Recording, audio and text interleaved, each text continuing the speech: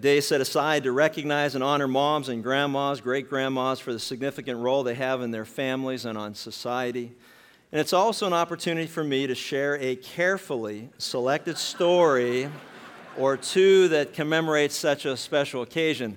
The first story, submitted by our Men's Mother's Day Joke Committee, is told of a couple who had been married for a very long time. In fact, they'd been married for 20 years, and the wife awakens in the middle of the night only to discover that her husband has gotten out of bed.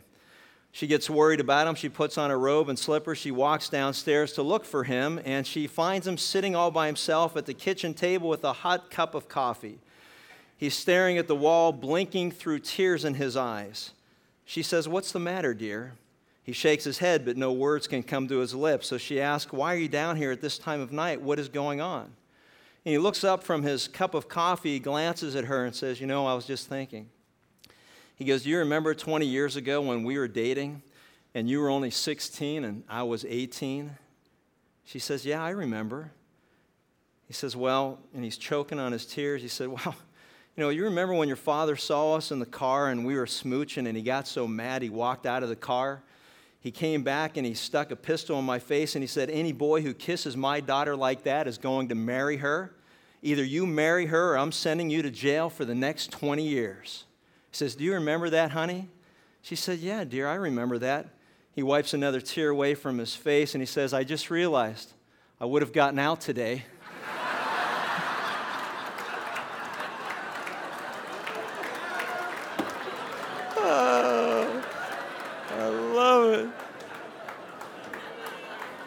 And now, to balance the universe, the story submitted by the Women's Committee on Mother's Day Jokes. So once upon a time, a beautiful, independent, self-assured princess happened upon a frog in a pond. The frog said to the princess, "I was once a handsome prince until an evil witch put a spell on me. One kiss from you, however, and I will turn back into a prince, and we can marry, move into the castle with my mom. You can prepare my meals, clean my clothes, bear my children, and you can live happily ever after doing these things." That night, while the princess dined on frog legs, she kept laughing and saying to herself, "I don't think so." And the universe is now back in harmony. The point of the stories, in a humorous way, they illustrate the desire on the part of both men and women to be liberated from what they believe to be constraints of an oppressive situation. To be freed from bondage, to fully enjoy this life. And today on this Mother's Day, I couldn't think of a more appropriate passage to examine as it relates to what it means to be a truly liberated woman. If you've got your Bibles hopefully with you, turn with me to Acts chapter 16. Because in this chapter, God has recorded for our instruction the life of a truly liberated woman. Her name is Lydia. She lived in the city of Thyatira, and we find here in Acts chapter 16, starting with verse 12, the account of her life. It says, "And from there we went to Philippi, which is a leading city of the district of Macedonia, a Roman colony, and we were staying in the city for some days. And on the Sabbath day, we went outside the gate to a riverside where we were supposing that there would be a place of prayer. And we sat down and began speaking to the women who had assembled.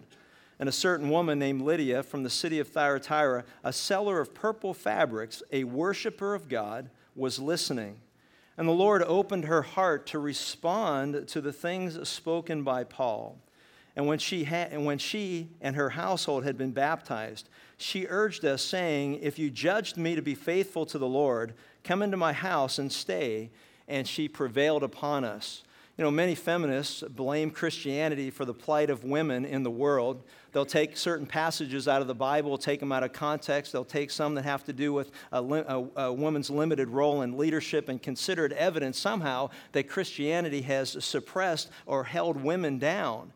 And if you really look at the evidence, this is historical revisionism. There's no truth whatsoever to this, because if any religion has ever liberated women, it has been Christianity.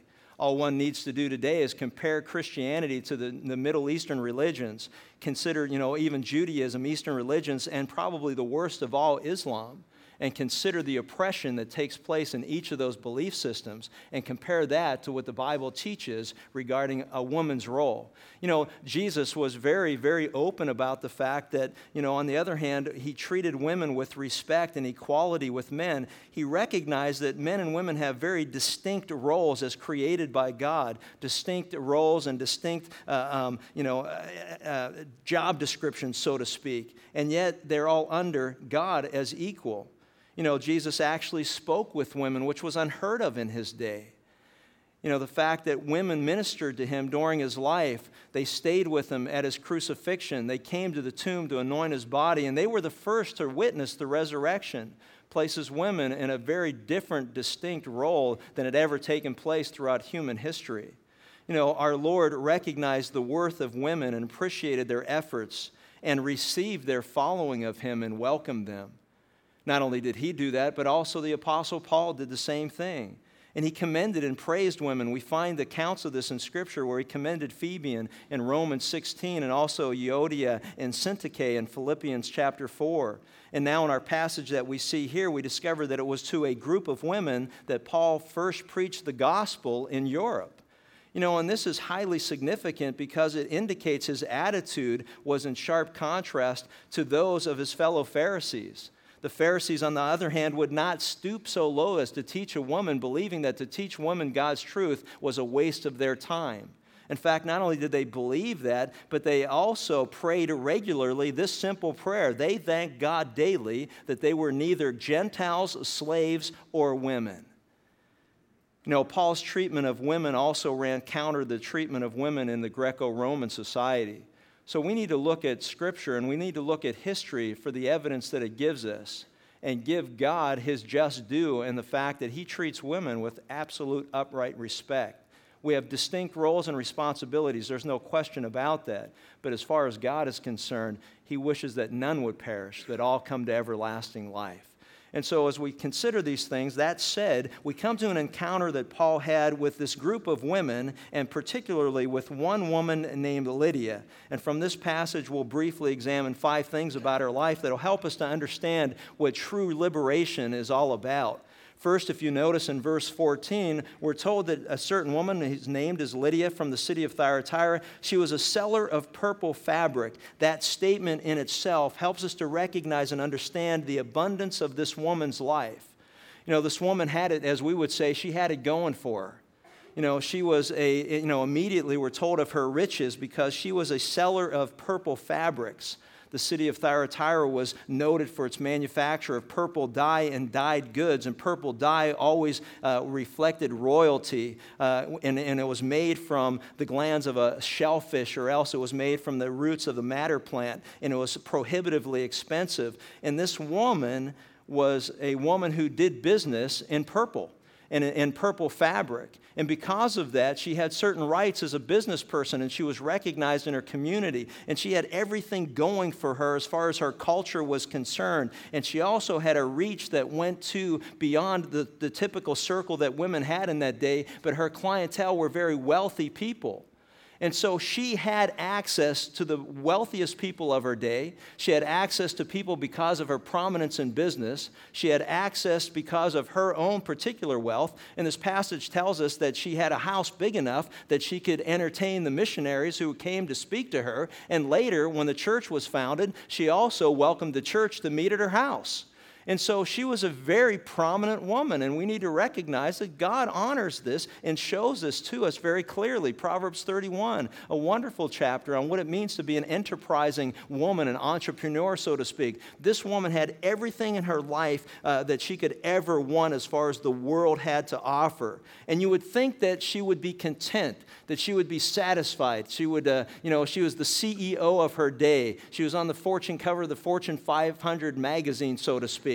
And she had everything that this world had to offer, and yet she learned what Solomon had learned centuries prior, and that is that material possessions, society's recognition, the so-called human rights that she had left her empty, left her without purpose, left her without meaning.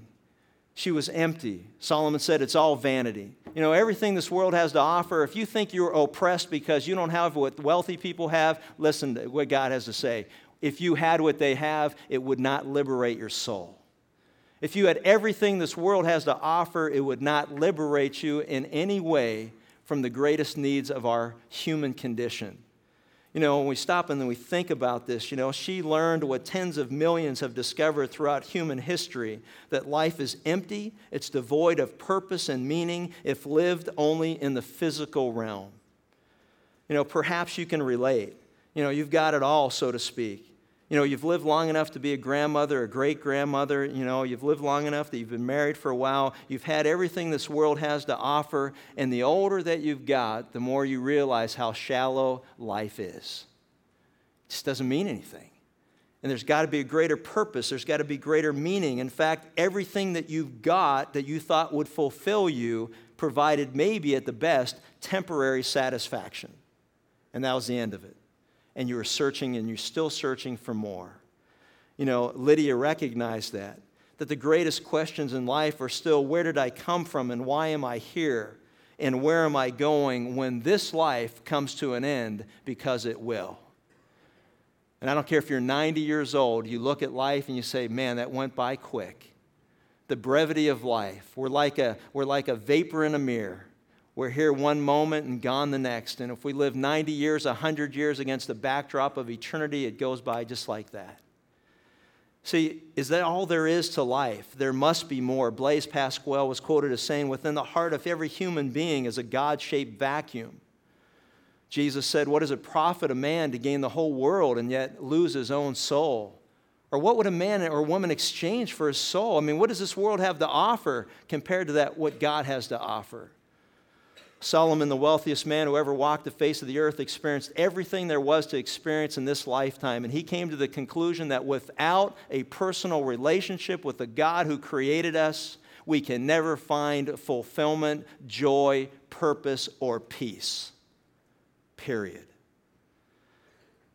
And that was where Lydia found herself. And because of that, we are now told that such an emptiness caused and created within her the appetite for spiritual things. In this one sentence, this one phrase, we're told that she was a worshiper of God. And what that means is that she was a worshiper of the God of Israel, because God identifies himself as the God of Abraham, Isaac, and Jacob, the God of Israel, as opposed to the gods of all other nations. And she worshiped the best she could the God of Israel. Hear, O Israel, and know this, the Lord your God is one. There's only one God. There's not 20 gods, 10 gods, 15 gods, 50 gods. There's one God. And he identifies himself through human history as the God of Abraham, Isaac, and Jacob. And she worshiped him as best she could. She had a desire to worship him, to seek him. A worshiper of God shows that Lydia, like Cornelius, was a believer in the God of Israel. And the first step of her spiritual liberation was that she was a seeking woman. Are you a seeking woman? Are you a seeking man? Are you looking for answers to life's greatest questions? Why am I here, and where am I going, and how did I get here, and is there a God, and can I know that God, and is there purpose and meaning behind life? Or is it just a matter of filling it up 24 hours a day, 7 days a week with just stuff to take our mind off of the deeper questions of life? Are you a seeking person who's seeking God and seeking truth? The Bible says that you and I can't even seek God unless God creates within us a desire to seek him. Romans 3:1, we're told that there's none who understands, there's no one who seeks after God. Jesus said, no one can come to me unless the Father who sent me draws him. See, if God doesn't create in your heart a desire to seek him, you'll never seek him, because we come into the world alienated in rebellion against God. We have no interest in God. We are our own God. We live our own life. We do our own thing. And God says, unless I put within you the desire to seek after me, you'll never find me. But if I have put within you a desire to know me and to seek me, you have a responsibility to then seek me out. And if you seek me, you will not be disappointed. See, John 6:37, Jesus says, all that the Father gives me shall come to me, and the one who comes to me I will certainly not cast out. The Bible clearly teaches that, the person seeking God will never be disappointed, because he is not far from any of us. Are you seeking God today? If so, you will find him today, here, now, in this very place. She was a woman who sought after God. She had a disciplined mind and lifestyle. She tried to live the good life, a good life, but in the end she knew that she was damned because there was no peace with God in her life. See, in a similar way, she was like the rich young ruler. As I read through this passage, I couldn't help but be reminded of the man who had everything in this world. Here's a woman who has everything in this world, and neither one of them had peace with God. And he came to her and said to Jesus, what do I got to do to inherit eternal life? I've got everything I ever wanted in my life. I got all this stuff, and you know what? But there's something missing in my heart. There's something missing in my life. There's a void there. There's a lack of peace and purpose and understanding. What do I got to do? And he mistakenly thought there was more he needed to do. See, perhaps you can relate. You try to live a good life. You try to be a good person. You may even go to church and you may worship God the best that you know how. But you know in your heart that if you die today, the best you could do is hope that you are good enough. What God has taught me throughout this last 8 months of 4 different surgeries as I lay in a hospital bed often by myself at night, I begin to recognize and understand that, there is nothing in this world that takes the place of a personal relationship with the God who created me. It doesn't matter what my jobs have been. It doesn't matter how long I've been married. It doesn't matter how many children or grandchildren I now have. It doesn't matter whether our house is paid off, not paid off. It doesn't matter how much money we have in the bank, how much money we've got saved for retirement. None of those things matter when you're laying in a hospital bed facing death. The only thing that matters is that you can have peace with God through our Lord and Savior, Jesus Christ. That's all that matters. Nothing else matters. See, to those seeking God, God will send to such a person His life-saving, life-giving truth. And backtracking a bit as you see, what we're going to learn here is this, and I want you to listen carefully because this is so important that you understand this. Worshiping God is not enough. Worshiping God is not enough. She worshiped God, the only God there is. She worshiped Him, but it was not enough to save her from the consequences of her sin. And that's why God sent to her His spiritual Calvary, so to speak. And we see the arrival of truth in verse 13. We're told that Paul and this group that were with him went outside the gate to a riverside where they supposed that there would be a place of prayer. They knew in any city that they went to, if there wasn't a synagogue, and you needed 10 men to establish a synagogue, if there wasn't enough men to establish a synagogue, that the place that you went to worship God would be down by the waterside, in this case, down by the river. So they knew logically that if we're going to find anyone who is seeking God, then we will find them at the river. And they went to the river and recognized that there wasn't one guy there seeking God. It was a group of women who were there, and Paul went to them and began conversing with them. He began to speak with them, to talk with them. And the Bible clearly teaches, as we understand the word that is used, is that he had a conversation with them. And guess what he talked about? He talked about God's love. He talked about sin. He talked about emptiness. He talked about the fact that all of us have sinned and none of us are righteous. We are all born into this world separated from God. He talked about the fact that if it wasn't for God and His love for us, we would all be hopelessly lost. He called into their mind their own sin. He helped them to see that they too fell short of God's glory. There is not one person I have ever met in my life who has been able to, with a straight face, look me in the eyes and say, you know what, Chuck, save it because I am perfect. No one. They always say this, but. I'm not perfect, but. The but is all you need to know that condemns you. I am not perfect, but. That's it. But. But everybody else is doing it. No but. You're guilty too. I mean, we've been there. You've been there. Your children have been in your car. You're driving too fast, and they're looking at the speedometer saying, hey, slow down, Dad. Slow down, Mom. You're going 80, and the speed limit's 40. And you say, but I have to get to church. They're going to lock me out. There's no buts. There's no buts. So you say, but look, everybody else is doing it. No buts. We're held up against that standard, and God says that you and I are held against His standard, and all of us fall short. Who hasn't lied? Who hasn't cheated? Who hasn't taken the name of the Lord in vain? Who has always honored their father and mother? It's Mother's Day. Mothers, everyone can stand up and say, you know what, let me tell you about my kids. They didn't always honor me. You know, and that's just the way it is. Have we always kept God first in our life? No. You know what? We're all guilty. And He shared that with them. They're guilty. And they said, but we're worshiping God.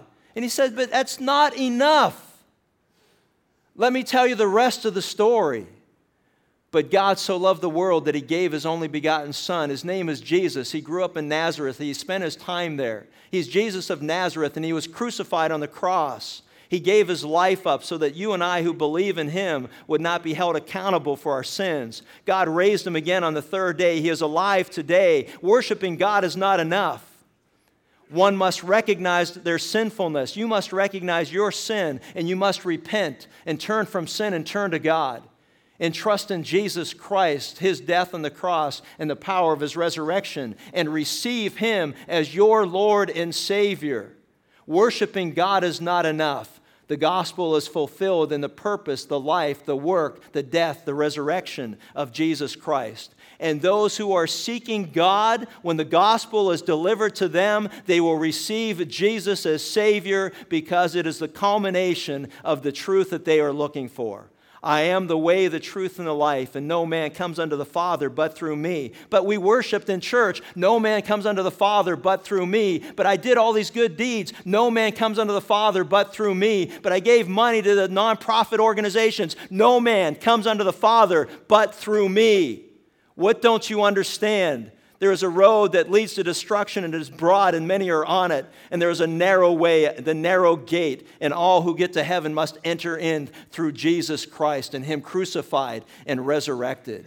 If you are here today and you think you're a good person, I am here to share with you the message. See, because God, His way of conveying His message is always to deliver it through a man or through a woman who has been entrusted by God with the mysteries, the knowledge of the mysteries of God. God has chosen to use human vehicles, human vessels, to go out into the world and to reach this world with the gospel of Jesus Christ. Those of us who have repented from sin and recognized our need to be forgiven by God, have trusted in Christ, His death and His resurrection, have been born again by the will of God, not by our own human efforts. God says to you and I as His children, you have a responsibility to go into the world and deliver that message to those who are seeking God. And it is not up to us to close the deal. It is up to God, the Holy Spirit, to convict people of sin so that they are broken and they repent and they trust in God.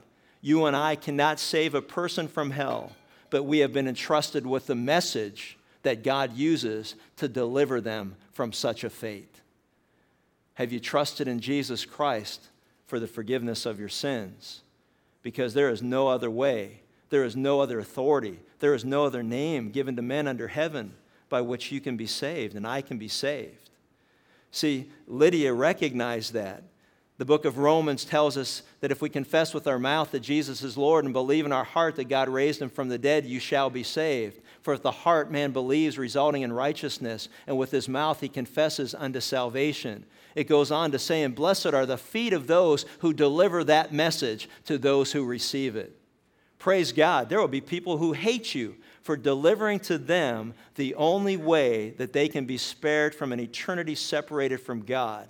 And God says, don't you worry about how you're received. You just go and deliver the truth. See, Paul delivered the truth. He delivered the message. And the greatest miracle that any one of us can ever experience from God is not the miracle of being healed from his physical disease. It's not the miracle of getting that job that you always wanted, or that spouse that you wanted, or conceiving that child that you prayed and waited for so long. The greatest miracle that you and I can ever experience is the miracle of the new birth. To be born again by God. To be made alive to God and dead to sin. to be able to recognize and know God personally and to have a personal relationship with the God who created us, to be able to experience what Adam and Eve experienced in the garden before they chose to rebel and to walk from God, that He walked with them daily and He had fellowship with them, that you can have fellowship and I can have fellowship with the God who created us through faith in Christ. The greatest comfort in my life today is knowing that I have trusted in Christ as my Savior, and He lives within me. And He bears witness with my spirit that I'm a child of God to those who believe in His name.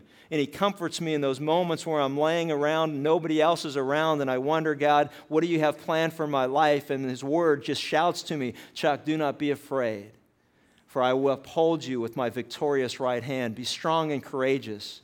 You know what I have for you. I prepared a place for you, and I will come again. And if I don't come before then, I will call you to myself, and you will be with me for all of eternity. There are promises of God that get me through the troubles and trials of this life. And I, like Paul, don't consider the sufferings of this lifetime worthy to be compared to the backdrop of the glory that will be revealed to those of us who have trusted in Christ. Praise God for what a wonderful message. What a wonderful Savior. See, Lydia had everything and she had nothing. She worshiped God, but yet she was still missing something in her life. And what she was missing was a personal relationship with God through faith in Christ. And what we know and what we see here is that she gave attention to the preaching. We're told that she was listening. She was listening to what was said. And I don't know if you're listening, and it's not my business whether you are or not, but God knows if you're listening. She paid attention. She heard the words that were said. She was looking for the additional revelation of God. And as God always does, those who are faithful with what He gives us, and we continue to seek out after Him, He sends people into our life to complete the message for us. She was listening. She hadn't already made up her mind. She was open to God's truth. She was open to the evidence. She wanted to know the truth, unlike so many of us today in our culture. I have already made up my mind. Like many of us, including myself, when I hear, here's the results of your latest CT scan or MRI or PET scan or whatever, I would like to make up my mind that this cancer is gone. I don't want to hear anything contrary to that. But you know what? That is a foolish way to look at life.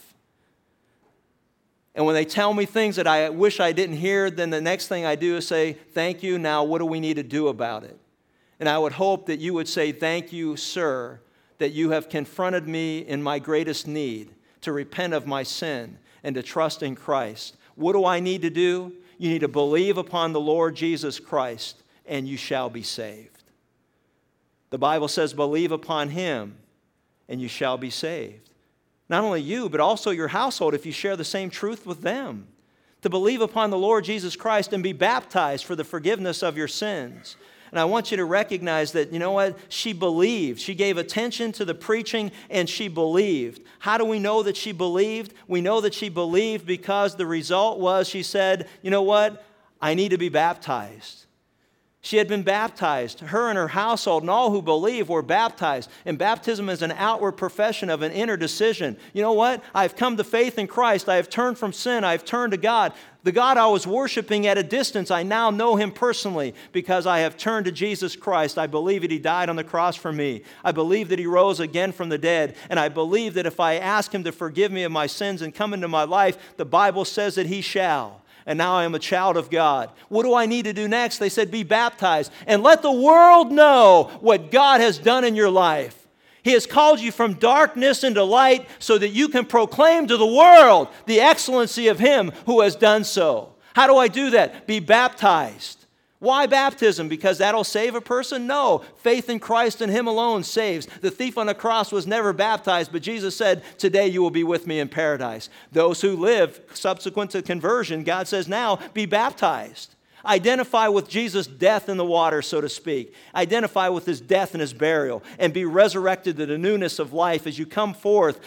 God has changed your heart. He has made you new in Christ. You're a new creature. You're alive to spiritual things. The Bible will start to make sense. Conviction of sin will now make sense. You will start to live a life that is pleasing to God that you thought you could do before and you never could, and you were always frustrated trying. And now you are new in Christ. And because of that, He says, confess with your mouth, Jesus is Lord. Believe in your heart, God raised Him from the dead, and you shall be saved. Let people know. This is not a secret we're to keep to ourselves. It has been entrusted to you and I who know Christ, the mysteries of the knowledge of God. What must I do to be saved? Believe upon the Lord Jesus Christ, and you shall be saved. Lydia was a truly liberated woman because she was liberated from the bondage of sin and death and raised to the newness of life. And all the money in the world, all the social standing in the world, all the position in the world, all the rights that she had will never, ever duplicate what only God can do through faith in Christ. Have you trusted Him as your Savior?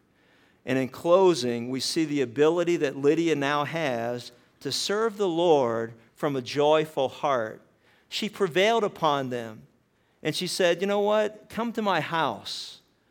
A sign or a gift of a person who is truly born of God is the gift of hospitality. God's people should be hospitable. Elders are told to be hospitable. Women are told to be hospitable. The word hospitality means to open your home to a stranger so that when they come into your home, they sense God's presence in your home. Every mom, every grandma who knows the Lord Jesus Christ as Savior, every person that walks into your house should sense God's presence in your home. They should sense God's love. They should sense that there's something different in this home. We live in a world filled with hatred and anger and abuse. We live in a world where people are hurt every day by one another. And when they come into our house, they should sense God's love. When they come into our house, they should sense God's forgiveness. When they come into our house, they should sense God's acceptance. When they come into our house, they should be drawn to faith in Jesus Christ. And when they come into our house as a church, they better sense the same thing. Because as for me and my house, we shall serve the Lord. All kind of liberation movements going on, people. But there are none that will liberate people from sin and from death other than the truth of God's word. You shall know the truth, and the truth shall set you free. Jesus said, I am the way, I am the truth, I am the life. And no man comes unto the Father but through me. If you want to know the truth, you got to get to know Jesus. How do you know Jesus? You recognize your need for forgiveness. You turn from sin. You turn to God. You throw yourself upon His mercy, believing that Jesus died on the cross for you, that He was raised again from the dead, and that He hears that prayer, God, forgive me, for I am a sinner. Come into my life as my Lord and my Savior. And if any man's in Christ, he's a new creature. If any woman is in Christ, she's a new creature. Old things pass away. All things become new. Only in Christ will we ever have true liberation. Let's pray. Father, we thank you for your word. We thank you for the truth that sets us free from the bondage of sin, from the bondage of hell, from the bondage of an eternity away from you.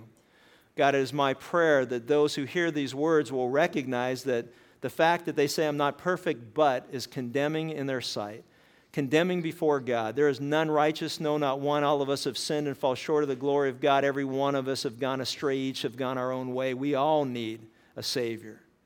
God, I pray for those who do not know what would happen if they died today, that they would turn now here from sin and trust in you.